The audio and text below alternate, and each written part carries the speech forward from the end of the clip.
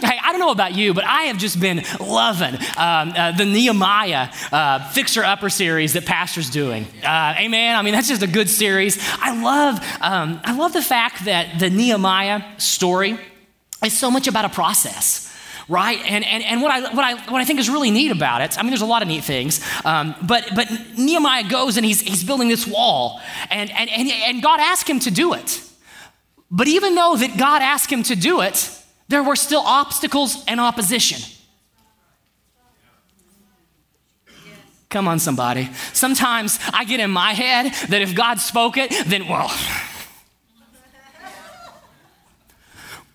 Which isn't a bad thing, but then obstacles will come sometimes, and I'm like, what? Oh no, I missed God. I didn't hear from him. His word wasn't true. I got confused, right? And then the mind starts to swirl, right? Yes, when he says it, it is going to come to pass. But the fact of the matter is that we still have a part of it, amen? We still have choices to make, and we still have faith to walk out through the duration. Pastor was talking last week. And he started to talk about a little bit about the mind. When he called and he asked, "Hey, would you speak Sunday?" I started just asking and talking to Papa about, "Hey, what's something that is practical that I'm in, and that would speak life to people?" And the mind was really what God stirred up in my heart. I don't know about you, bless you. I don't know about you or not, but I daily have battles in my head. Anybody with me on that one? Some of you are just like way more spiritual than me and don't have that problem. Bless God, pray for me and impart. But if you are like me and that day to day there is a battle that is waged up in your head, then let's jump into some scripture, because here's what I believe. I believe that we have the mind of Christ. I believe that in 1 Corinthians 2:16, it says that to us. And I believe that my God is not a liar. If he put it in his word, then there is truth to it. Somebody say amen. And that means that you have the mind of Christ. Let's just take a minute. You can touch your head if you want to. And I just think you should profess that over yourself. I have the mind of Christ. Man, I should probably do that every day of my life. Because you know what? I forget that. I forget John 10:10. That, you know what? The thief comes to steal, kill, and destroy. But my God came to give life and give it in abundance. And that's the truth of the matter. My God died so that I can have life, and I can have an abundant life. And you know what? Romans 2:11 says that he's no respecter of persons. So if he's died for me to do that, he's died for you to have that. And not just us, every single individual within this world. God has died so that they can have life and have it in abundance. That they can experience freedom and peace and love and joy and walk with that through their life. But remember that story of Nehemiah? Just because God spoke and confirmed that wall needed to be built, it didn't mean it was obstacle-free. Different. I always tell the story that I grew up in church. And it's a true story. Like at weekend services, midweek services, revivals, gospel singings, bless God. That was life, man. Some of you guys are like reminiscing. You guys are like going to a hill far away. You guys. No, man, but that was my life, and I'm going somewhere with this because I was saved when I was probably 5 years old, right? And I grew up in church. I heard tons of great teaching, but honestly, I had no idea that I had any control over the thoughts that came into my head. But you were a saved believer. Yep. Mm-hmm. And I was just as miserable as everybody else. Come on, somebody. And I'll tell you what. So I grew up in church, and then I hit high school and a little beyond, and began to drift. from God. And I think that I got to a situation where I had that prodigal son moment, where I looked around at my life and my situation and my condition, and I thought, yuck. This isn't sustaining me. In fact, I'm way more miserable than I've ever been in my life. And then you have that realization at that prodigal son moment when you think to yourself, but in my Father's house. And so then I had that moment where I turned and I ran back to Jesus. This is an action sequence in slow motion. There's like bombs exploding in the background. They're actually gonna put that in like post. But anyhow, so I run back to Jesus. And like, you know what's great about God? Is man, he's always pacing that floor. He's always waiting on you to return. He's never like,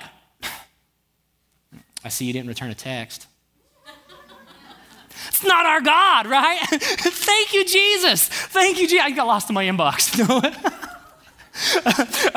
Bless God, he's not. He's that good father who's standing, he's waiting, he's watching, he's desiring that moment where you come to yourself and you do turn and you run back to him. And so I had that moment. And you know what? Then something happened. Like all of a sudden, God began to like open something up to me that I hadn't ever heard before. Or even if I've heard it, I never like got it down in my soul. Amen? You ever have those moments where like you've heard a scripture a jillion times, but then all of a sudden like it comes to life? Okay. And all of a sudden that whole concept of the mind of Christ came alive to me. And I'd like to say that I had freedom and it never was a problem again. Yes. I'd like to say that. But bless God, it's still, remember we're a process.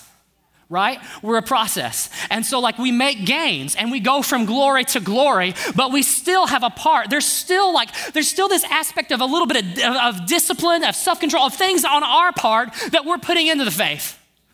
Someone's like, I'm out. He didn't say exercise, but he said discipline.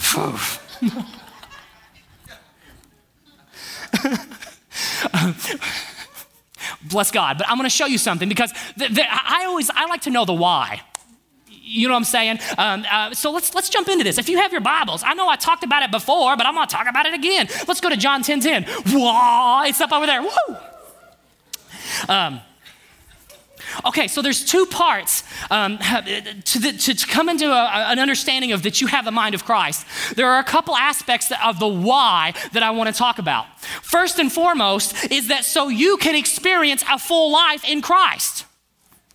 That's kind of a big deal. That's a big deal. See, because I don't know how many of you guys realize this or not, but the world wants to keep you down. The enemy is a liar and he comes to steal, kill, and destroy. I did read the words. I didn't write them. Someone else did, all right? And so the point of the matter is that this is in Scripture. This is a description of what Satan's intention for you are. Now, here's the thing you've got to remember is that Satan is a loser. He doesn't have Adonis DNA. He is just a loser. He's the defeated foe. You know who defeated him? Our Lord and Savior, Jesus Christ on a cross. Hallelujah. He defeated sin and death and the lies of the enemy on that day on Calvary's Hill. Hallelujah. I don't have to fight that battle again. We are fighting from a place of victory. We are more than conquerors in Christ Jesus. Amen. You are not fighting from a losing position. You're on top of the hill. You've got the upper hand. That's a mindset that sometimes I forget. Because I get into a situation where things are raining down on me and things are oppressing.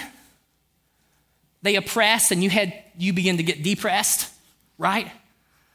And I forget where my real standing is. I'm not in a pit. I'm on a mountaintop looking at the devil who's in a pit. That's right. See, he's a liar that likes to twist the truth. The truth is not in him. Pastor Chad read last week that he is the father of lies. And you know what he always likes to whisper into your ear? What you're not how you can't, that you never will. But God says who you are, that you can, and that you will. Hallelujah. And see, if you're hearing something that's not full of faith and love and peace, then you're listening to a voice that's not of God. I'm going to say that one again. Somebody might want to write it down. Do we still do that? Does that happen nowadays? No, I'm playing. All right.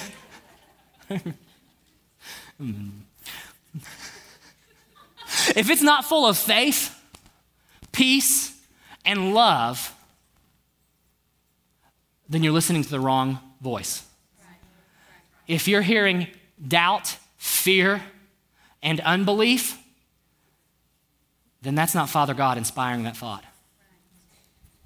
So let's get back into this. Why? Why are we doing it? So that you can have an abundant life, so that you can live above the snake line, so that you can live in freedom to day go out and show the love of God to people.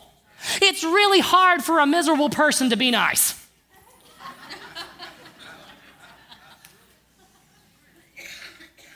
And I really wonder why anyone would look at someone professing to be a Christian who was miserable and down and whining all the time and be like, oh man, I want some of that. Can I please? I'm being real. And I'm just saying, I am the miserable person sometimes. But that's not what God died for me to be. I'm living below my inheritance. Come on. I came that you may have and enjoy life and have it in abundance to the full till it overflows. Dude, that's what I want. I want overflowing joy, overflowing peace. I want to guard my heart in a way that peace is the umpire of my decisions, my choices, and my days.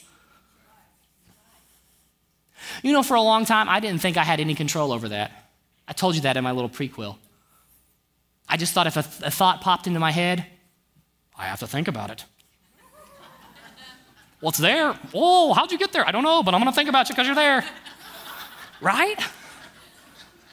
I mean, seriously, pretty girl. Oh, lust. What?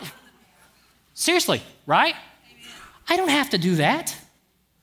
I can see a pretty girl walk by and think my sister in Christ. And it can stop there. I can just think, oh, that's insert name. What? I'm powerful in that. Well, what if that pretty girl's wearing short shorts and a tube top, insert whatever, clad things? It doesn't matter. I am a powerful man. I am not subservient to the flesh anymore. I am dead to the flesh and I am alive to the spirit. Too often, men have used, well, she looks this way, she was asking for it, and that sort of thing to somehow rationalize their evil behavior.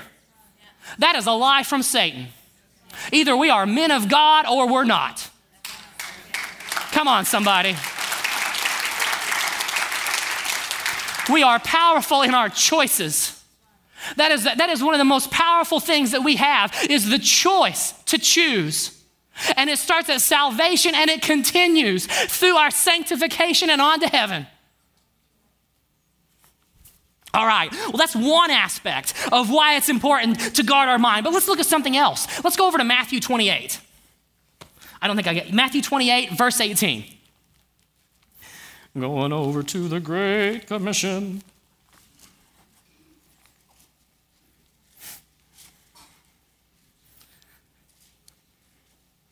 And Jesus came and said to them, all authority in heaven and on earth has been given to me. Go, therefore, and make disciples of all nations, baptizing them in the name of the Father and of the Son and of the Holy Spirit, teaching them to observe all that I have commanded. And behold, I am with you always to the end of the age. The first aspect of this mind of Christ in my thinking is, one, so that we can experience the level of freedom that Jesus died to give us. The other is that then we can then be the go or the come of the gospel. so that we can then fulfill Jesus' statement to his disciples at the end to go into the nations. Now I believe that is multifold, and I'm going to talk about that for a second. I believe there is the go to the nations. I believe there is the go to the neighbor also. Can I be honest? Always, right? Yeah. Sometimes I think it's easier to go to the nations than to the neighbor. I'm going to use a scripture to validate that. A prophet is without honor except in his own country, right? Or within his own country. But does that mean I give up on my neighbor? No. Amen. Good. Yeah. Somebody's like, no. I was like hoping somebody might say no there and not just like leave it hanging awkwardly, right? Yeah. Right. No. But see, that's the aspect, is that I believe that God has saved us so that we can take authority over our thoughts, over our mind, over what we think and how we act, that we are powerful people, that we went from sin and death into life. And we can now then be that candle that you don't hide under a bushel. See, there's that go of the gospel where we're going out, where we're going to nations, we're making disciples of nations, we're making disciples of cities, we're going into our schools, we're going into our coal mines, into our workplaces, to our Walmarts, to our Krogers, where we're showing the love of God and we're showing the life of God. But you know what? How can I do that if I'm walking in there and if the cashier's moving slowly, I'm finding fault with her and being grumpy when she gets up there? How am I showing light? See, because here's the thing. I'm going to tell a story. Golly, I'm all stories. I was at Rural King the other day, bless God.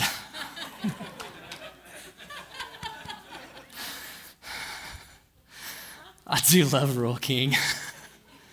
And so I'm, you're shopping, and I'm in Rural King with my toddler and my wife. Bless God, I had my wife because my child, I always tell stories on my kiddo, and I love her. You guys know that she is my heart. My goodness. Yeah, there's this moment. I've seen a lot of like animated movies now. So there's this moment in Storks where like the orphan tulip hears the baby cry, and all of a sudden there's this montage of her being a mom with like a shield, and like there's this fire and all these fiery darts and all these spears, and she's just like holding this shield up because to protect her baby. And I get that. All right, like it doesn't matter. Like there's a big bear or a wolf, and you're like, come at me, bro. It's my daughter. You know what I'm saying? All right, but anyhow.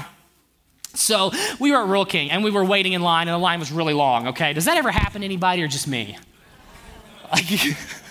I could tell 15 stories about going to Kroger and how self-checkout was there, but I have lots of fruits and vegetables, and I'm no good at that at self-checkout.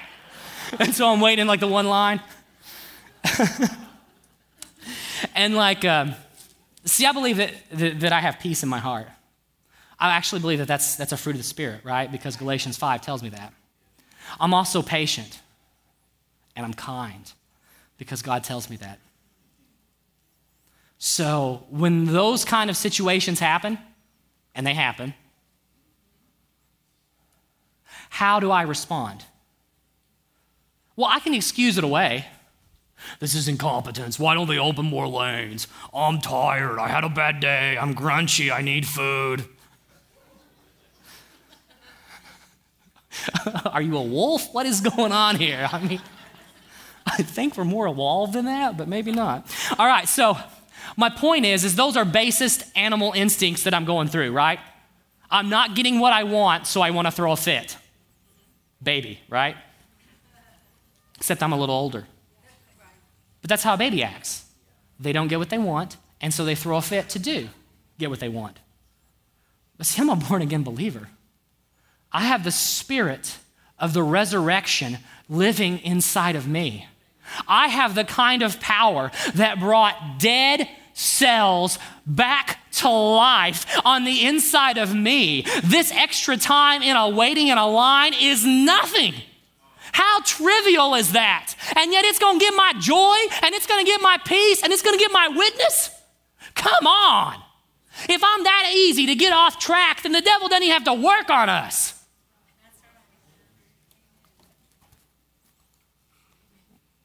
I'm just being honest with you. See, I believe that Christians should be the hardest people to get into. And it doesn't mean we're a walking mat, but it does mean that we are full of patience, that we're full of peace, that we're full of love, that we don't have to react the way the rest of the world reacts. In fact of matter, I actually believe that we can be a model to how to respond. See, I believe that the wisdom of heaven needs to be in the world. I believe that the wisdom of leadership needs to be in places with leaders. Because I think that when we do things well, people can still be like, oh, they do stuff well. This is biblical, and I'm going to show you how. All right, so in the Old Testament, there's this dude named Jacob, and he steals his birthright, right? So right off the bat, you're like, winner. But it all works out in the end. You're like, you're telling me about a story about this guy that stole, wait, anyhow. He ended up being okay, right? God's a God of second chances. Prodigal son. Okay. So he's working for this guy named Laban, who's his father-in-law. And Laban was ornery, dudes. Okay, so Jacob, he sees these daughters of Laban. He's working and everything. He's like, she nice.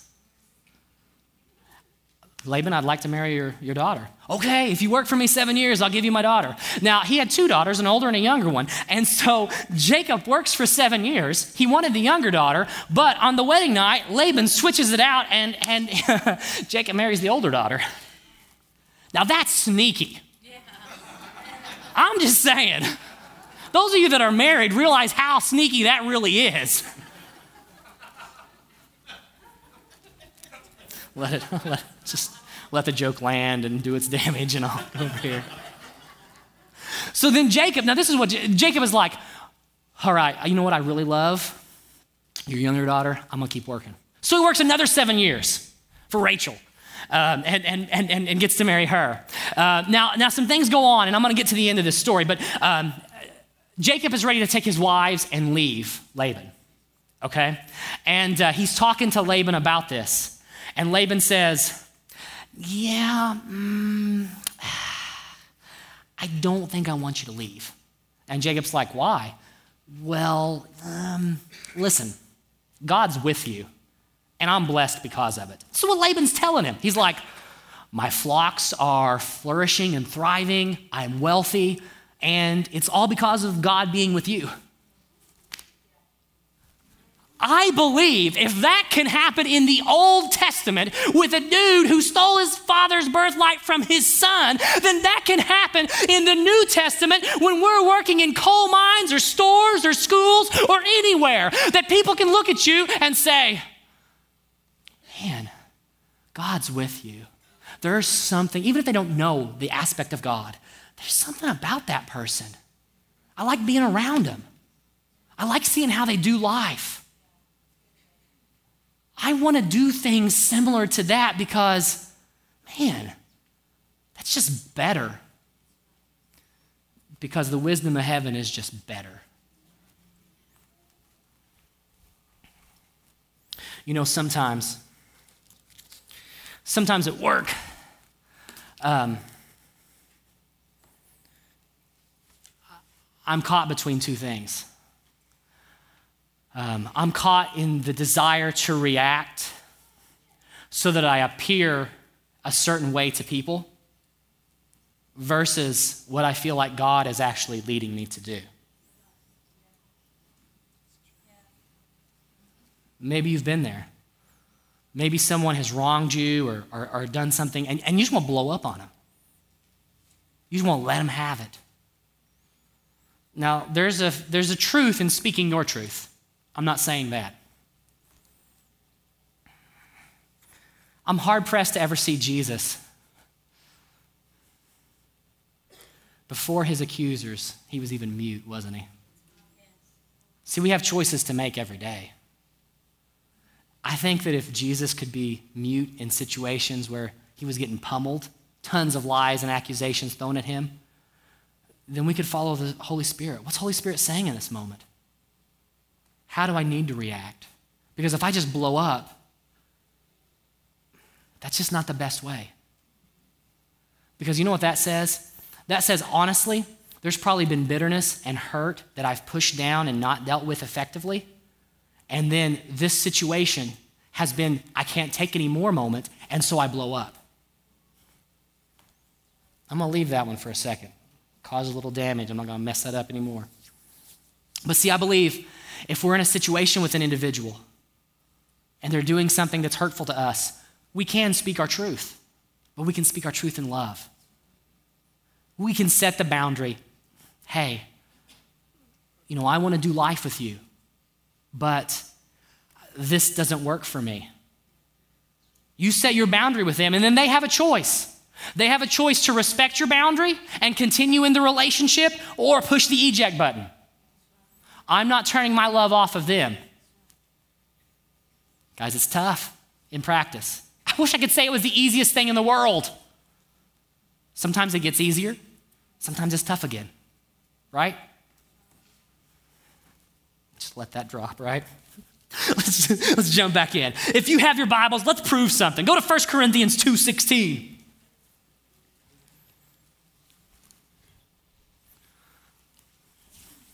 This last part, we started the day with it. But we have the mind of Christ. Just bringing it back to that. But you do have the mind of Christ. It's in you. What does that mean? How then do I have some ammunition to protect that mind of Christ? Because you're saying I have it. I'm a born again believer. I went from sin and death to life. What do I do with it? What do I do now that I have the mind of Christ? Let's see. Let's go to a gospel story. Let's go to Luke 8.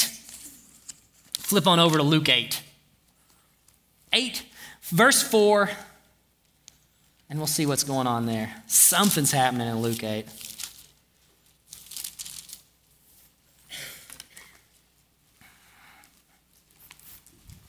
Pages are still turning, so I'm going to give you a sec. You guys are there already. Nice work. If I had gold stars, I'd hand them out, but don't have them. You guys remember Inspector Gadget? I'd have to have like his ability to do that up here. All right. If you're too old for Inspector Gadget, I'm sure they're rebooting it sometime soon. You'll find out what it is. All right, Luke 8:4. Here we go. And when a great crowd was gathering and people from town after town came to him, he said in a parable. Don't you always just get excited when Jesus starts to talk in parables? You're like, he's going to release mysteries of heaven, and I don't know if I'm going to understand them, but man, he'll talk about them some more, and then maybe I will. All right. A sower went out to sow his seed, and as he sowed, some fell along the path and was trampled underfoot. And the birds of the air devoured it, and some fell on the rock. As it grew up, it withered away because it had no moisture. And some fell among thorns, and the thorns grew up with it and choked it. And some fell into good soil and yielded and grew and yielded 100-fold. As he said these things, he called out, "He who has ears to hear, let him hear." I love that. I feel like I should open a sermon like that sometime. He who has ears to hear, let him hear. It's a dynamic opener. All right, well then, so Jesus throws this out. Don't you ever sometimes just wonder what it was like sitting under Christ and you're walking along and all of a sudden he's talking about sowing seed and there's, you're that guy and you're like, what's he talking about? Something about seed? Oh, man, I'm hungry. I wonder if there's a bread stand coming up. And you missed the whole thing. Don't be that guy, right? Yeah. Somebody's feeling the conviction of the Holy Spirit because they were thinking about Sizzler or something. And it goes on, it says, and when his disciples asked him what the parable meant, he said, "To you it has been given to know the secrets of the kingdom of God, but for others they are in parables, so that seeing they may not see and hearing they may not understand." Now the parable is this, and this is what we want to talk about, is this. The seed is the word of God. Can I talk about seed, the word of God, for a second? How many of you guys know it's powerful, right? The word of God is true, right? And it's going to perform what it's meant to perform. It says that the word of God is mightier than any two-edged sword, right? The word of God is powerful. And so I want to start this story out by saying there's nothing wrong with the seed that's being thrown down. Amen? The seed's good. Okay. The one along the path are those who have heard. Then the devil comes and takes away the word from their hearts. So this is where we're going with this. We're talking about our heart. Another way to say our heart is our mind, right? I know we talk about our heart down here, but like this muscly tissue right here isn't having any thoughts. This one up here is, okay? Its thought is calcium, potassium, ion balances. No, sorry. Science. The ones along the path are those that have heard the word. Then the devil comes and takes away the word from their hearts so that they may not believe and be saved. And the ones on the rock are those who, when they hear the word, receive it with joy. But these have no root. They believe for a while and in time of testing fall away. And as for what fell among the thorns, they are those who hear, but as they go on their way, they are choked by the cares and riches and pleasures of life, and their fruit does not mature. I think I've been every bit of those soils. Amen. I've let the devil steal away a seed, a word, a truth in my life. I haven't kept my ground watered, my heart watered with his presence, and have let a seed die in my heart. And I've let the cares of the world come up and choke out a truth of God in my life. I've been all that. Watch this. As for that in the good soil, they are those who, hearing the word, hold it fast in an honest and good heart and bear fruit with patience. I want to talk about good soil for a minute. Okay, so my grandfather's family there were 14 kids. Okay, we had a huge family. And when I was a little boy, every one of them would put out gardens. And it was always funny because they all gardened a little bit in their own way. Like, for instance, my grandpa was the fastest to put out a garden. That's a thing, dudes. Being fast to put out a garden, I guess. My Uncle Chick, he had the most rows of things. He had the biggest garden. And then there were other competitions, like who had the lettuce first and whose tomatoes hit before July 4th. And there were all these things that happened that went on in this gardening family and stuff. But one thing that I loved as a little boy was harvest time. I loved and I hated it. Because at harvest time, all the kids would put all their food together, all their green beans, all their corn, all their maters, all that stuff they would bring in, and we would have canning days.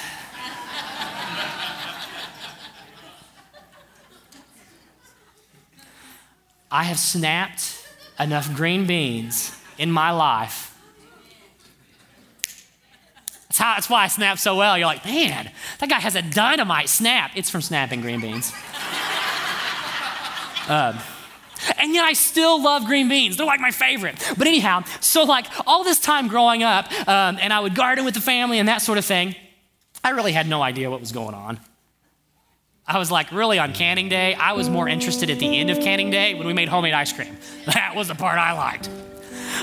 But my wife and I have started to garden more and more. And one thing that we've begun to realize is that you farm the soil, that the seed is good. It grows when it's in good soil. When the soil has the right nutrients, has the right pH, gets enough water, the seed grows. There's no weeds stealing nutrients from that area, the seed grows. The word of God will grow in our mind when we're good soil.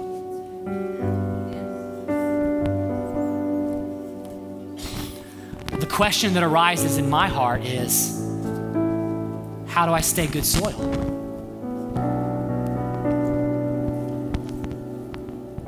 It's a good question. Let's talk about it. Romans 12.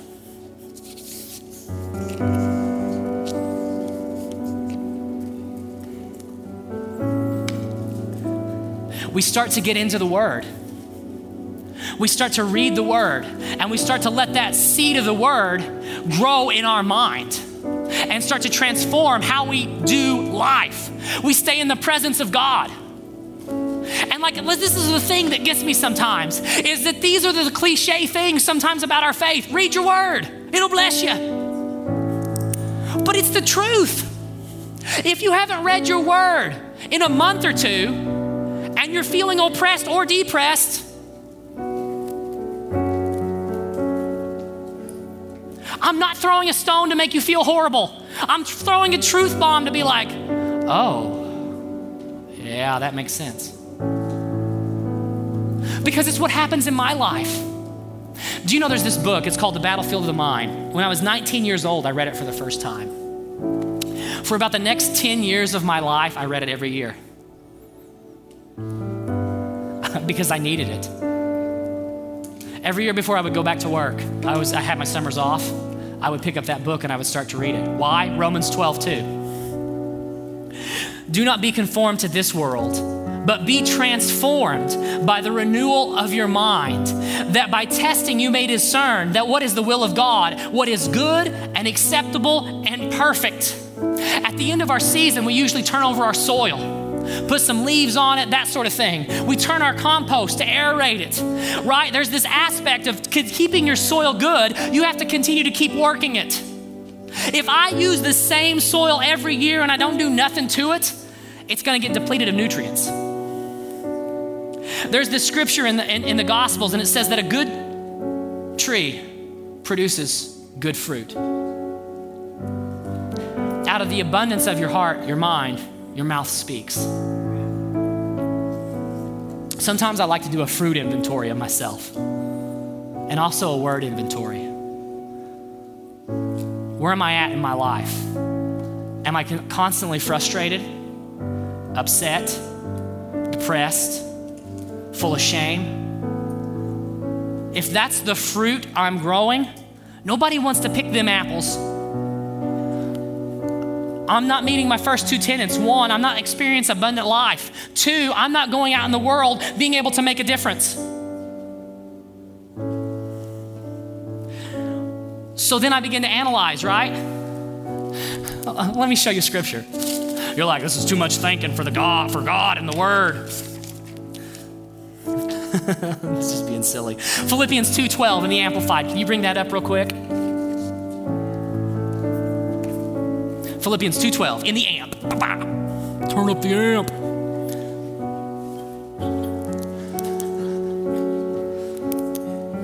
I'll just read it to you. There we are. Therefore, my dear ones, as you have always obeyed my suggestion, so now, not only with enthusiasm, you would show in my presence, but much more because I am absent. Work out, cultivate, carry out to the goal and fully complete your own salvation. I like that, cultivate. Cultivate your own salvation. Cultivate that soil of your mind and your heart with reverence and awe and trembling, self-distrust, with serious caution, tenderness and conscience.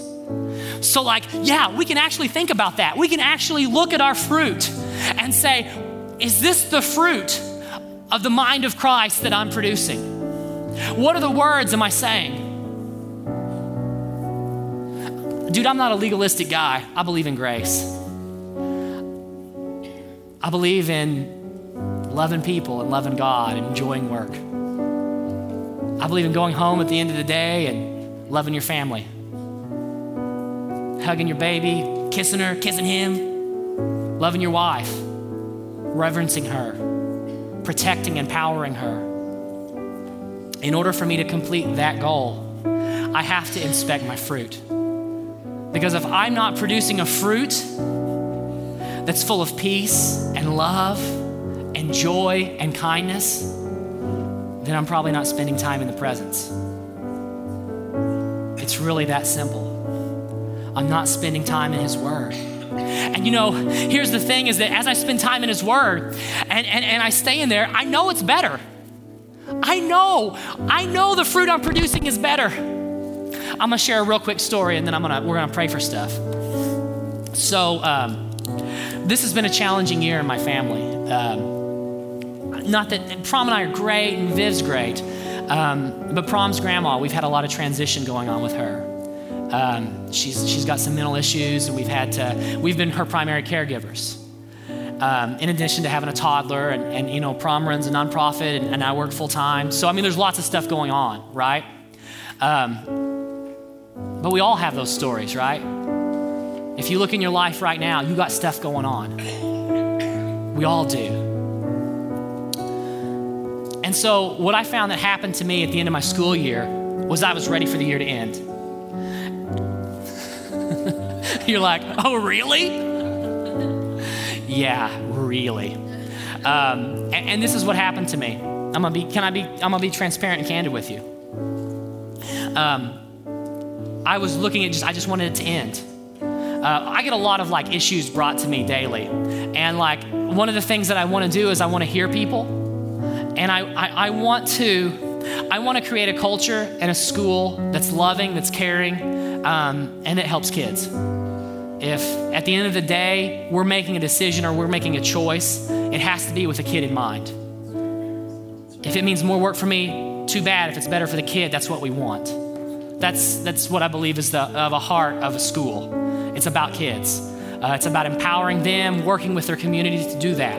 Well, anyhow, I found that I was producing some wrong fruit because as problems were coming to me, I wasn't liking it. Somebody wasn't liking it, and it was me.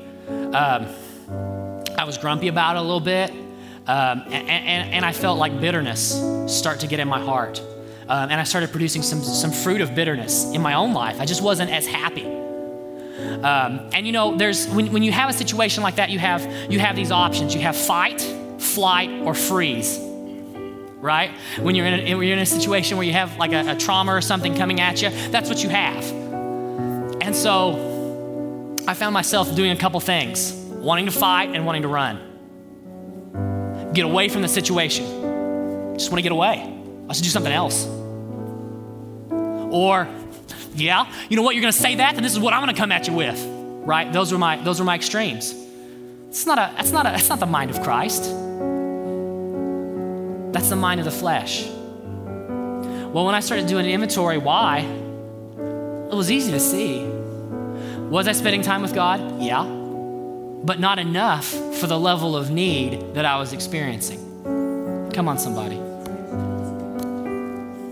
Sometimes it's easy to like punch the religious time card. I've gone to church. I've done my morning devotion. Let's go. But for the level of pressing sometimes, we need more than what's always gotten us through. Sometimes yesterday's manna can't get you through today. We can't live on secondhand spoonfuls of revelation. I really believe that we have to get into our word in the presence of the living God and let him bring revelation to us too.